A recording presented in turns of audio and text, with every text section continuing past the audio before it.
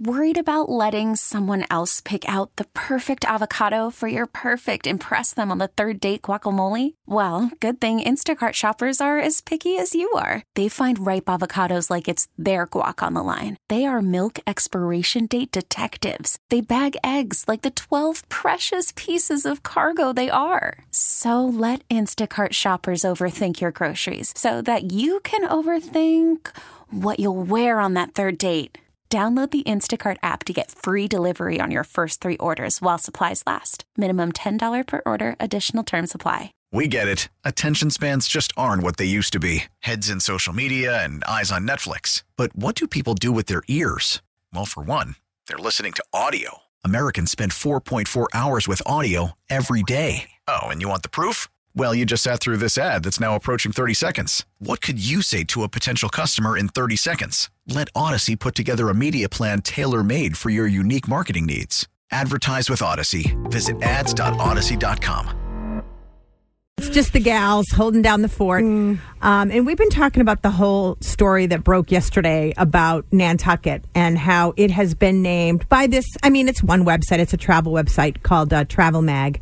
But they did a whole, search of, this is in the world. They looked at all of the biggest beach destinations and found that Nantucket was the most expensive beach destination in the world over the Amalfi Coast, like the south of France, everything like that. Yeah.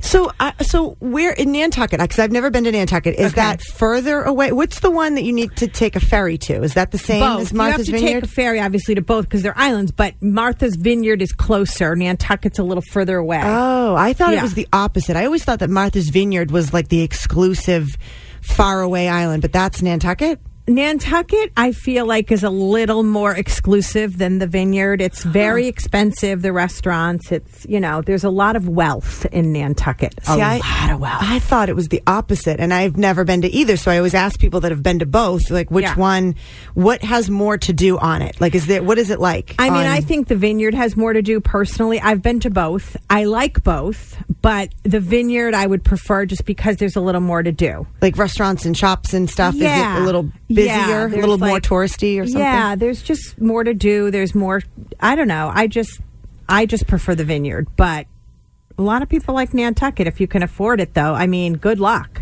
I would room like on to go and Nantucket's see. like $600 a night. Is it really? Just for one room?